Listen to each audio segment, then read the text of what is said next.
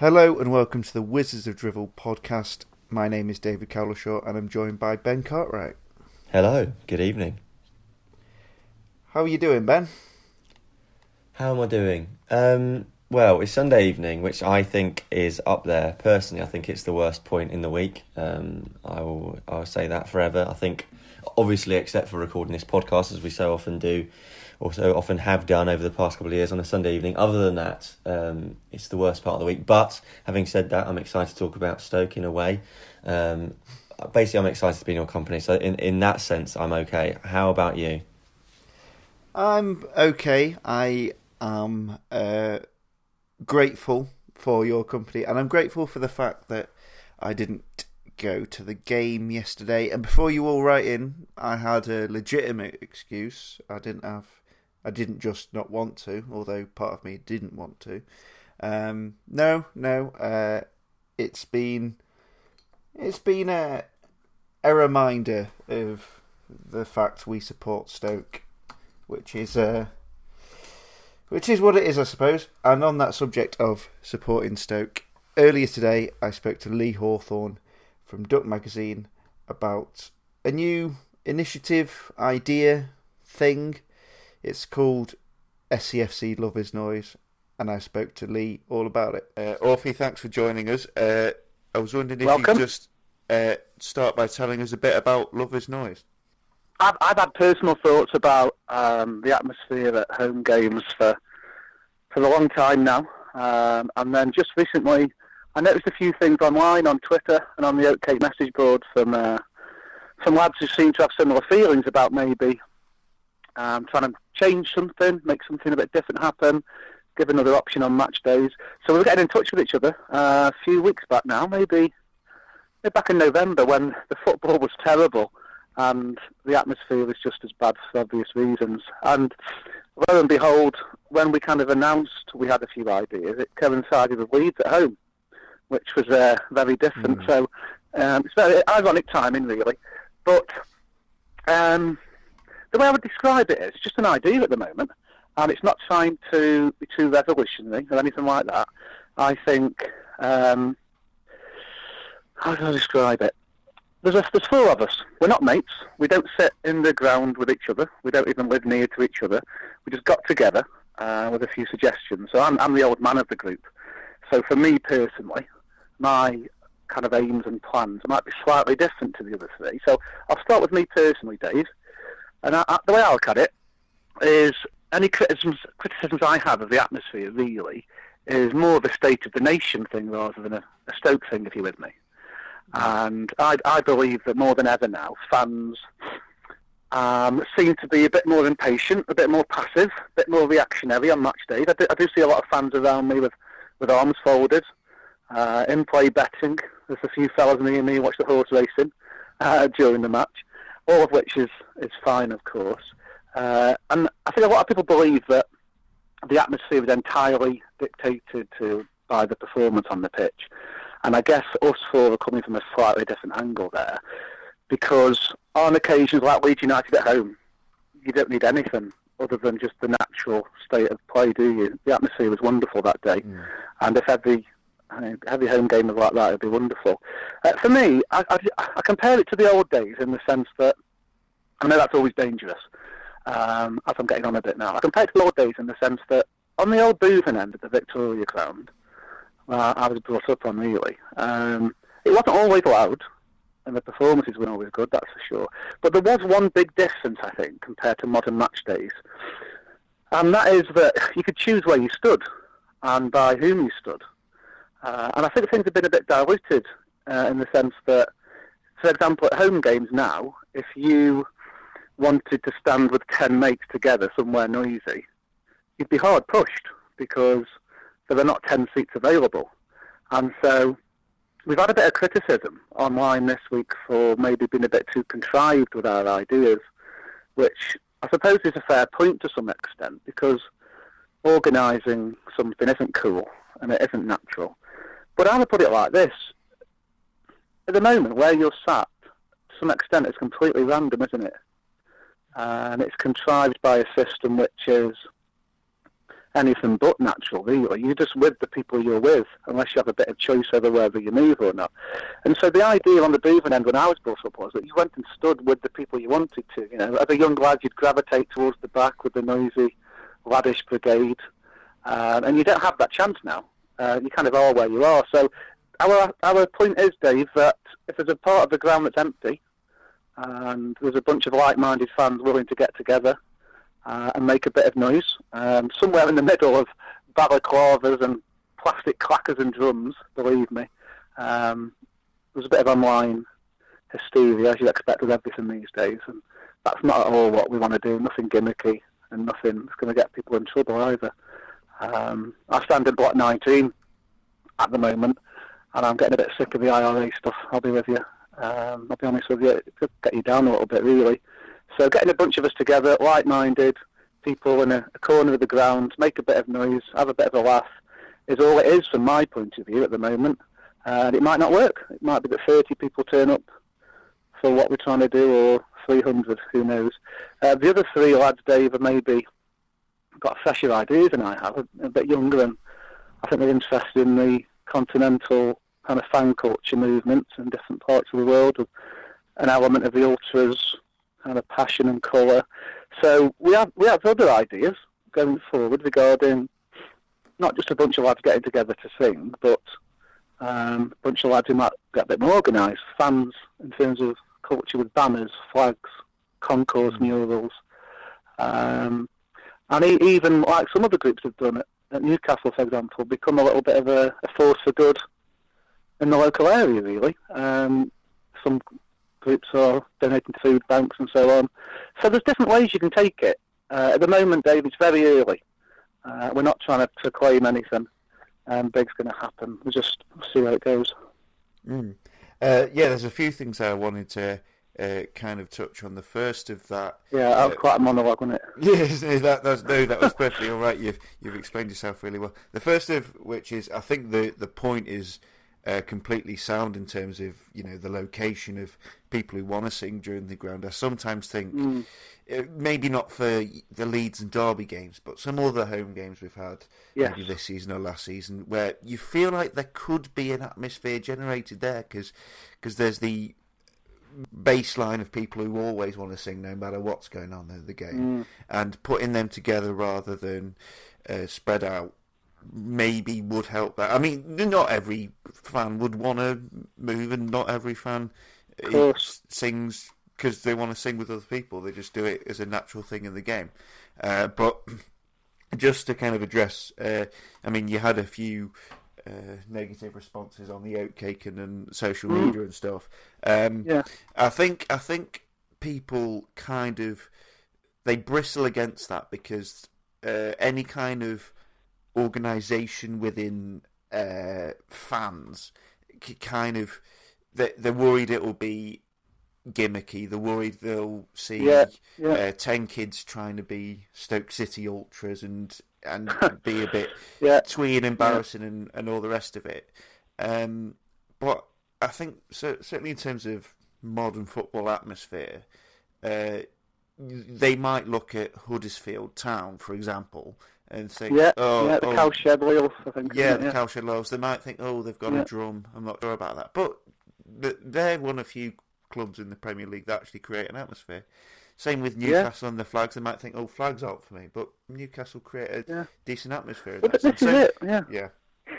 This is the phrase, though, isn't for me. So it's all about choice. You know, I don't expect anyone to be happy at the prospect of receiving a letter through the door saying you're moving seats because there's going to be a singing section where you used to sit. That's not really what it's about at all. If the ground's full, then we'd be hard pushed to organise anything, and that'd be fine. I think we're talking about putting like-minded people with each other, really, giving them a choice. So I suspect, given the correspondence we've had, a lot of it, Dave, in private, it's been really positive. I'd suggest 13, 15, 16, 17 people are really, really interested in this, including a few people who stopped going to games in recent years because of the lack of kind of vibe on match days at most home games. So lots of positivity regarding giving people a choice. I suspect that there are at least dozens, maybe hundreds of people with a similar mindset to ours, but congealing that is really difficult on match day, isn't it? So it's just giving people the choice to get together, like-minded fans, and if there's a kind of default baseline noise that goes on throughout the game, so be it. It does no harm to anybody at all, really. It's just giving people that choice to sit with people like them. Where I stand at the moment, and it is standing at the back of block 19, it's good. We have a good laugh most of the time. But I know from correspondence that people are more isolated than that. I sat in the new corner yesterday for a bit of a test of temperature, and the south stand was quite loud, and a bit of noise drifted across from the old boothing. But then I could see pockets of people standing up in 2s and 3s trying to get something going. I just thought, well, what a shame there's a corner of the ground with lovely push facilities not used, and get people together a bit and see where it takes us. So you're planning to give this a trial run at Reading at home, is that right? Yeah, I mean, we haven't completely confirmed that. The club have been really supportive behind the scenes. They don't want to interfere, but they want to help please the fans. So Reading at home presents a bit of an opportunity in the sense that we're not expecting the ground to be full for various reasons, and maybe the atmosphere won't be the best on a game like that, So we're trying to organise it so that if people want to give this a go and get together and get a bit of a sing-song going, we can do that. And the email address for that, get the plug-in, is scscloversnoise@gmail.com. It might not work. It might be that there's 30 people together having a beer and singing, which doesn't have much of an impact, or it might just take off. Regardless, it's a start. It's a bunch of people getting together to have a bit of a laugh and a beer more than anything else. And a long term, where that leads, who knows, regarding, we talk behind the scenes about crowdfunding this, that and the other, or having a section at some point appointed to a so-called singing section. But yeah, Reading at home, if anyone's interested in being part of it or asking more questions about it, we've had some good interest, and just drop us an email.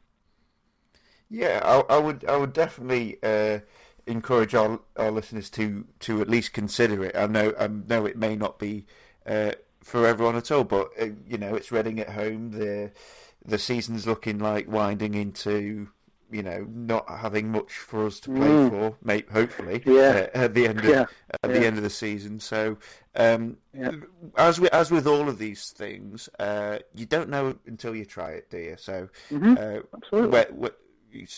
Success, failure. I wish you all the best with it, because I think that is something we are lacking. We are lacking a bit of a proper noise at home most of the time. Yeah. Of course, there are always exceptions, but thank you very much, Lee, for talking us through that. Of course, Lee is one half of the Duck Mag team, and about 10%, Dave. About 10%, I think. Okay, fair enough. Bunny's a one-man industry. Right. I just work. Fair enough. But a new issue out this weekend, another absolute cracker. Yeah, I love the front cover. I hope people have seen it. I sold the mag yesterday. Good sales outside. Delilah's my normal spot.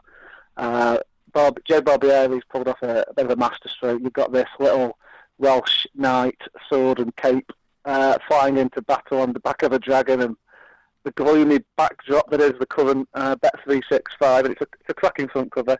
We've got a Tom Edwards interview in there as well. He's opened up a bit to Bunny, and the same kind of eclectic stuff really about different things. Spots of nostalgia. Rob Doolan's done his normal turn this time on the Hoopstra days, and there's a cracking piece in about the geographical, cultural links with Everton and Stoke. Dave Proud was, and yeah, there's a good mix. There's a good mix. If I can just get a plug in, Dave, the next couple of issues we're hoping will be really good as well. So we've got some good interviews coming up, some quite big names we're hoping the next few months. But the big one for us is our 50th. So our 50th issue will be coming out late March, early April, I think. And we're hoping to do something quite special for that. So keep your eyes peeled, ears open, please, if you can. Lovely stuff. Thank you very much. Thank you, mate. So just kind of running off from that interview with Lee Bennett, which I know you haven't heard at time of recording, but the question of atmosphere and how do we create it, and how do you create an atmosphere without being too gimmicky? Is there anything wrong with being too gimmicky? Where do you stand on the situation at Stoke at the moment?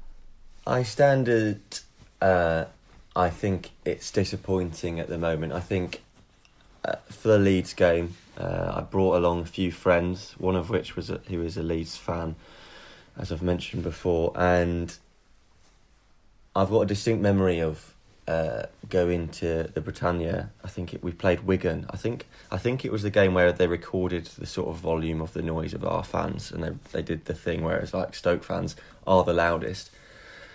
I remember just thinking, wow, I've got my mate next to me, and he is literally like blown away by what we are creating from our mouths as a collective, and that compared to Leeds, where we are beating top of the league. And I think that the atmosphere was good. It was fine. But if you compare it to sort of back in those days, those hazy memories of the first couple of seasons in the Premier League, it's just there's no comparison. We sang all game long. We were raucous and everything. And for whatever reason, bad football is probably a lot of it. Getting used to it is a lot of it. But for whatever reason, it's nowhere near that level anymore. So I don't think any Stoke fan should or would say that they want the atmosphere to stay as it is. Everyone would want it to improve, surely. We want to be that. We want to get back to that point. And what Orphy is doing, I don't know too much about it. I'm sure you know more than me now after that interview, but and all the listeners do too. So I'm in a bit of a weird situation where I probably know the least out of all of us. But I think if people want to get together and do it, then do it. I mean, that's a huge thing in countries and abroad. I mean, you give it one name here that we're sort of trying to create a collective to do atmosphere. It's just the ultras in Europe, and ultras aren't these sort of always the likes of sort of what you saw between the Millwall and Everton fans yesterday. That ultras are just passionate fans who want to get to a game and have a good time and make some noise, and that's basically what we used to do anyway. But maybe if you sort of put a name on it, you get the people together and start from that point, then it's infectious. Chanting is infectious. The only reason why most people don't do it is because the people around them don't do it themselves. So if you create a small group of people, then who knows where it goes, and then we might be able to get that sort of quotation marks bear pit atmosphere back again. I prefer a Wizard of Drivel atmosphere, actually. I think that would be better. There we go. Just people shouting your podcast is shit. Yeah. Well, I'd shout that anyway at Crouchy. I think a lot of people have maybe certainly on the Oatcake thread about Love Is Noise that I read on the Oatcake. They were a bit kind of like, oh, bloody hell, it'll be Clackers next, and we'll be like Fulham or a team with a drum and, you know, all the rest of it. And I think there's whenever people talk about organising fans to do anything, there's a kind of like, oh, what if this turns out really embarrassingly? What if we start using words like Fulhamish? What if we call ourselves Ultras and it's just 10 kids in Stone Island? But there you go. I look forward to the Reading game and hope people get involved with it, really, because it is those games. It is the likes of Reading at home where we just kind of need a shot in the arm and appreciate the team don't always give us that on their own. And usually, I think the thing that's best for atmosphere at Stoke, in the last few seasons anyway, has been shit refs. And we've had a few, but a shit ref can probably get the atmosphere going. But on the subject of Stoke at the moment, Stoke lost. I mean, I tweeted last night that under Rowett, when we lost, I used to get really, really annoyed, as I did under Hughes and Lambert. But, I mean, I'm not really that annoyed. Obviously, I take issue with many players' performances, and I'm not happy with kind of the mentality of the squad. I think that's a real issue. But in general, because there's no prospect of us going up and very little prospect of us going down, I'm not that kind of upset that we lost, no matter how disappointing it was. I don't know about you, Ben. No, I mean, obviously it's a shame, but yeah, I know what you mean. I mean, we're in it for the long haul now. I don't want to get too annoyed. I'm not allowing myself to get too annoyed when we lose. Obviously 3 out of 4 we've lost now. So it's not the perfect start for Nathan, poor Nathan, but there's no, we can't keep on blaming the managers. I mean, my dad sent me an Economist article the other day on WhatsApp, and it was about, I mean, it's in Soccernomics too, and it was about, managers aren't that important, it's the players' wages kind of thing, which a lot of people will know about, I'm sure, but saying that players are obviously more important than a manager, and I replied saying, well, that's not the same for our dear Nathan, and unfortunately, at the moment, it is, and I don't think that getting annoyed at the situation is going to help it, and I don't think that at this point, as you say, that I can really care that much when our season has already become what we hated in Premier League, really, except for now we've got the added excitement of Nathan Jones hopefully being able to turn it around at some point, and I guess that's all there is to it at this point. I mean, I think obviously after the Leeds game we had a fabulous time on the podcast waxing lyrical about Stoke and saying everything was hunky-dory, which is, I think we all said at the time, which it was a lot of rubbish. We were doing it because we really want that to be a marquee moment. I mean, I don't think there are any other clubs that sort of know their moment when everything started to go wrong. How many times do we talk about that Man City game, that Everton game, that period of time, just look back, the semi-final, and just think, what could have happened? Like, how has it gone so wrong since then? So we're now at this point where any time we have a good performance or any time that we get like a slice of happiness, we're gonna pin ourselves on that and be like, this is the turning point.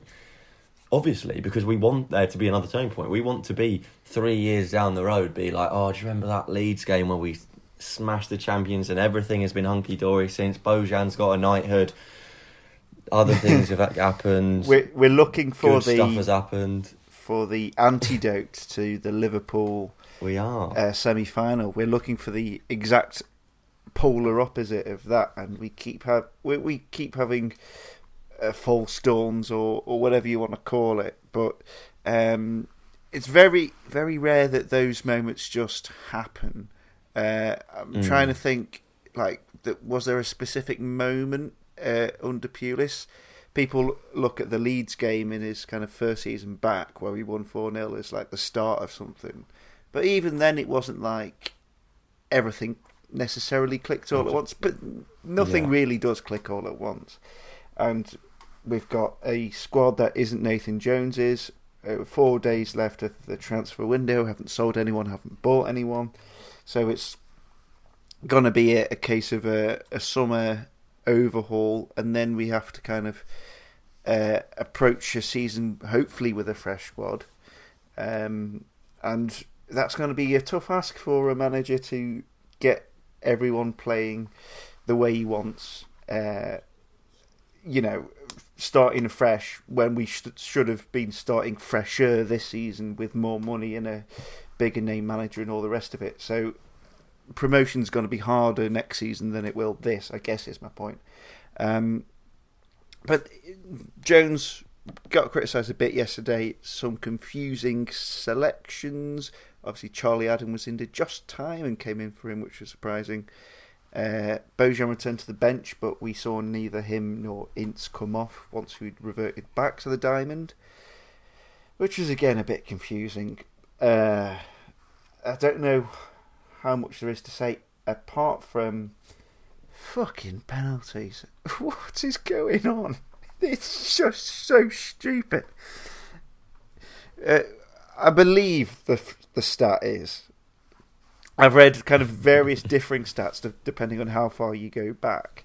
I've read that we've conceded 41 out of our last 42 against us, or 29 out of our last 29. This is in the league, not including that time Jack Butland saved that Hazard pen.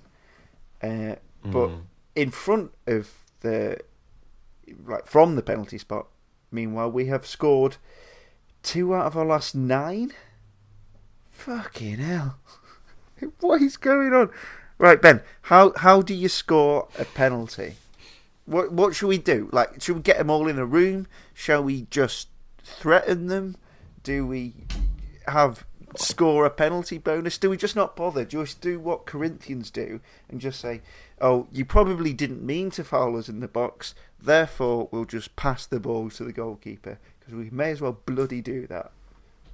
Well, yeah, exactly. I think maybe that is something that we should look into. I'm imagining in my head, I can't remember the name of the game. I used to play it at like Cubs and that, where for some reason you'd have the ball and one person would pass it over the back of the head, then the next person would pass it under their legs and it would go down the line. I don't know if you remember that. That's what it's like every time we get a penalty. It's like, oh, Atebo's going to take it. No, pass it off to Clucas by Ryan Shawcross. There we go. Why don't we just practice the up and over game or whatever it was called? Tweet in if you know what it was called. Just practice that little routine, because obviously that's something that we want to do every single time we get a penalty. Pass the ball about a bit. Maybe you fancy it, probably not. Maybe you do. Definitely not, because you just missed a penalty. It's not that hard, is it? And I'd love to see the next bit of that stat is how many different players have had their hands on the ball in the sort of moments before taking a penalty for Stoke City over that time, because that must be close to setting a record. We haven't had like a set penalty taker for a long time, and it's hurting us. I mean, I'm of the thought that I don't understand how any professional footballer can't build themselves up to be good at penalties. You kick balls literally every single day of your life. It's 12 yards out. Everyone can pass a football 12 yards if you play at that level. Learn how to pass it in the bloody corner. It's not that hard. I can do it. I can hit a corner. Why can't Clucas hit it in the corner when I can? I haven't played football for 6 months. I reckon I could do it. I hit a corner. I might not be able to hit it that hard or whatever, but I can hit the corner. Learn how to take a penalty, boys. Come on. I presume you'll have been to the National Football Museum in Manchester, Ben.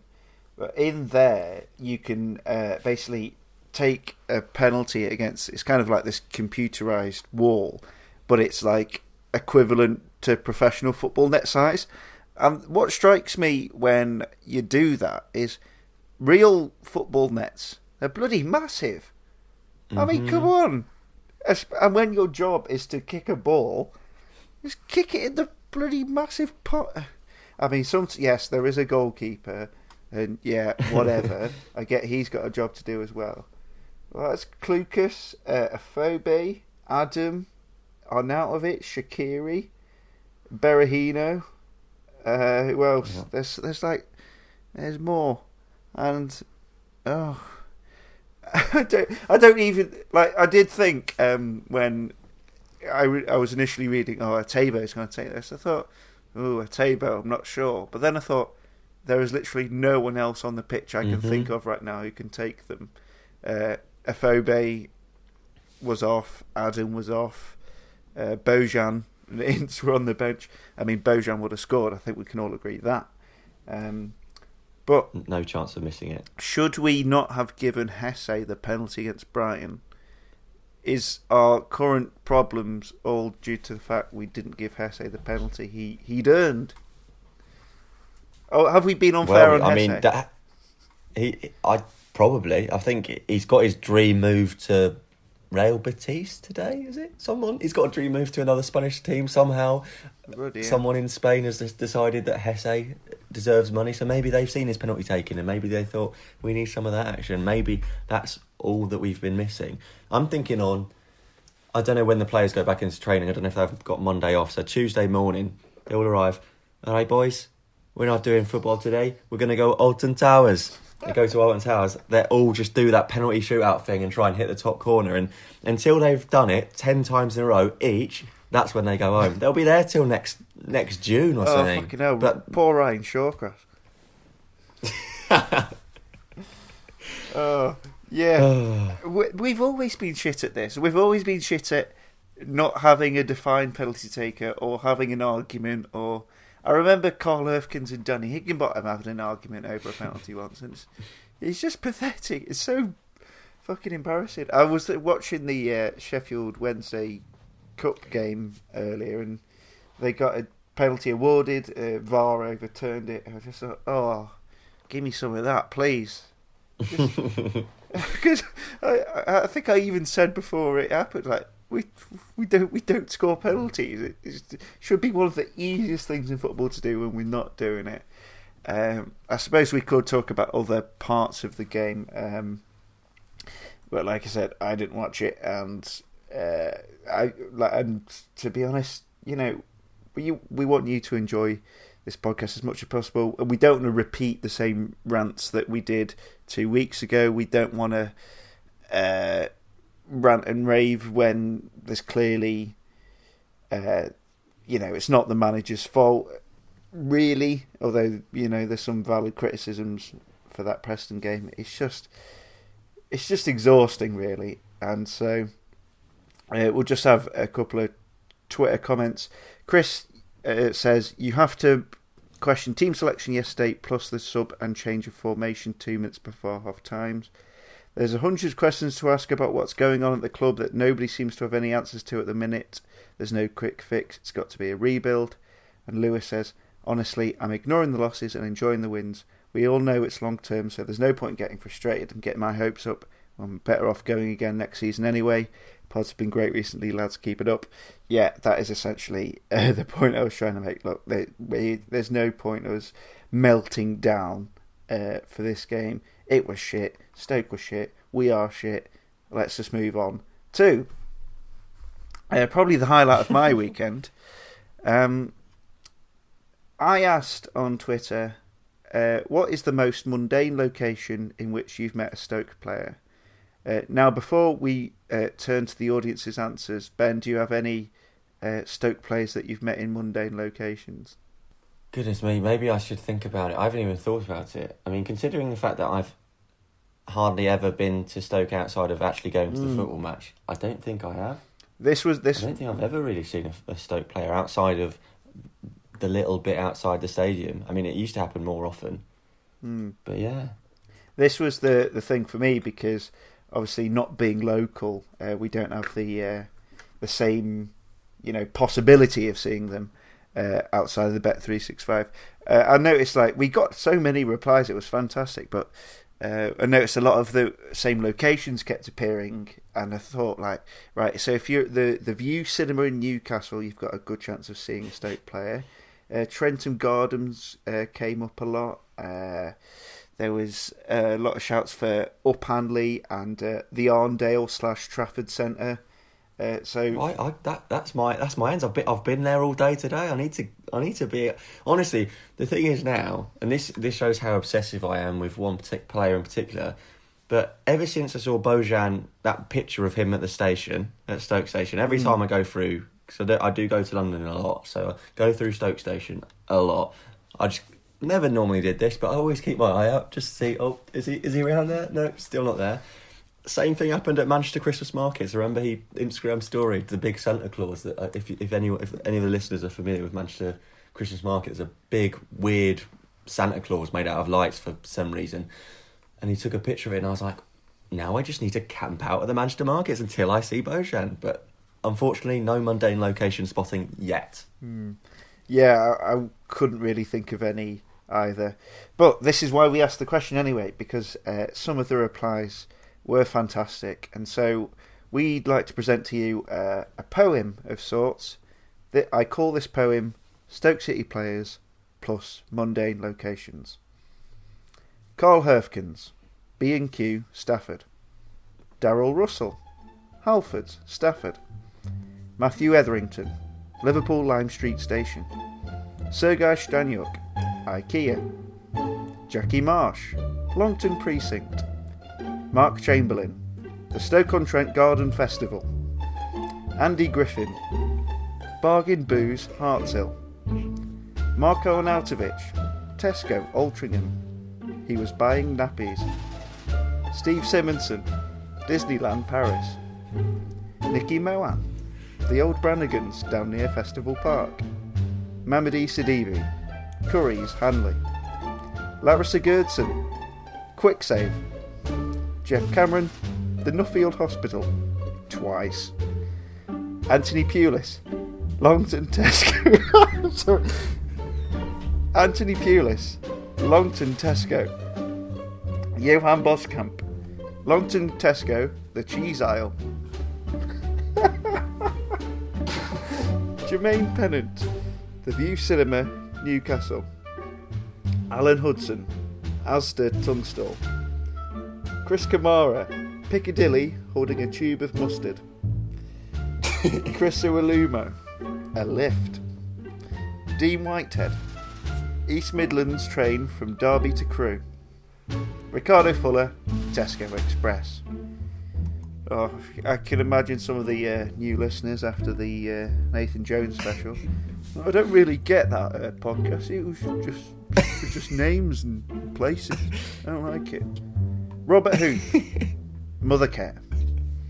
Ed DeHoy, At Work.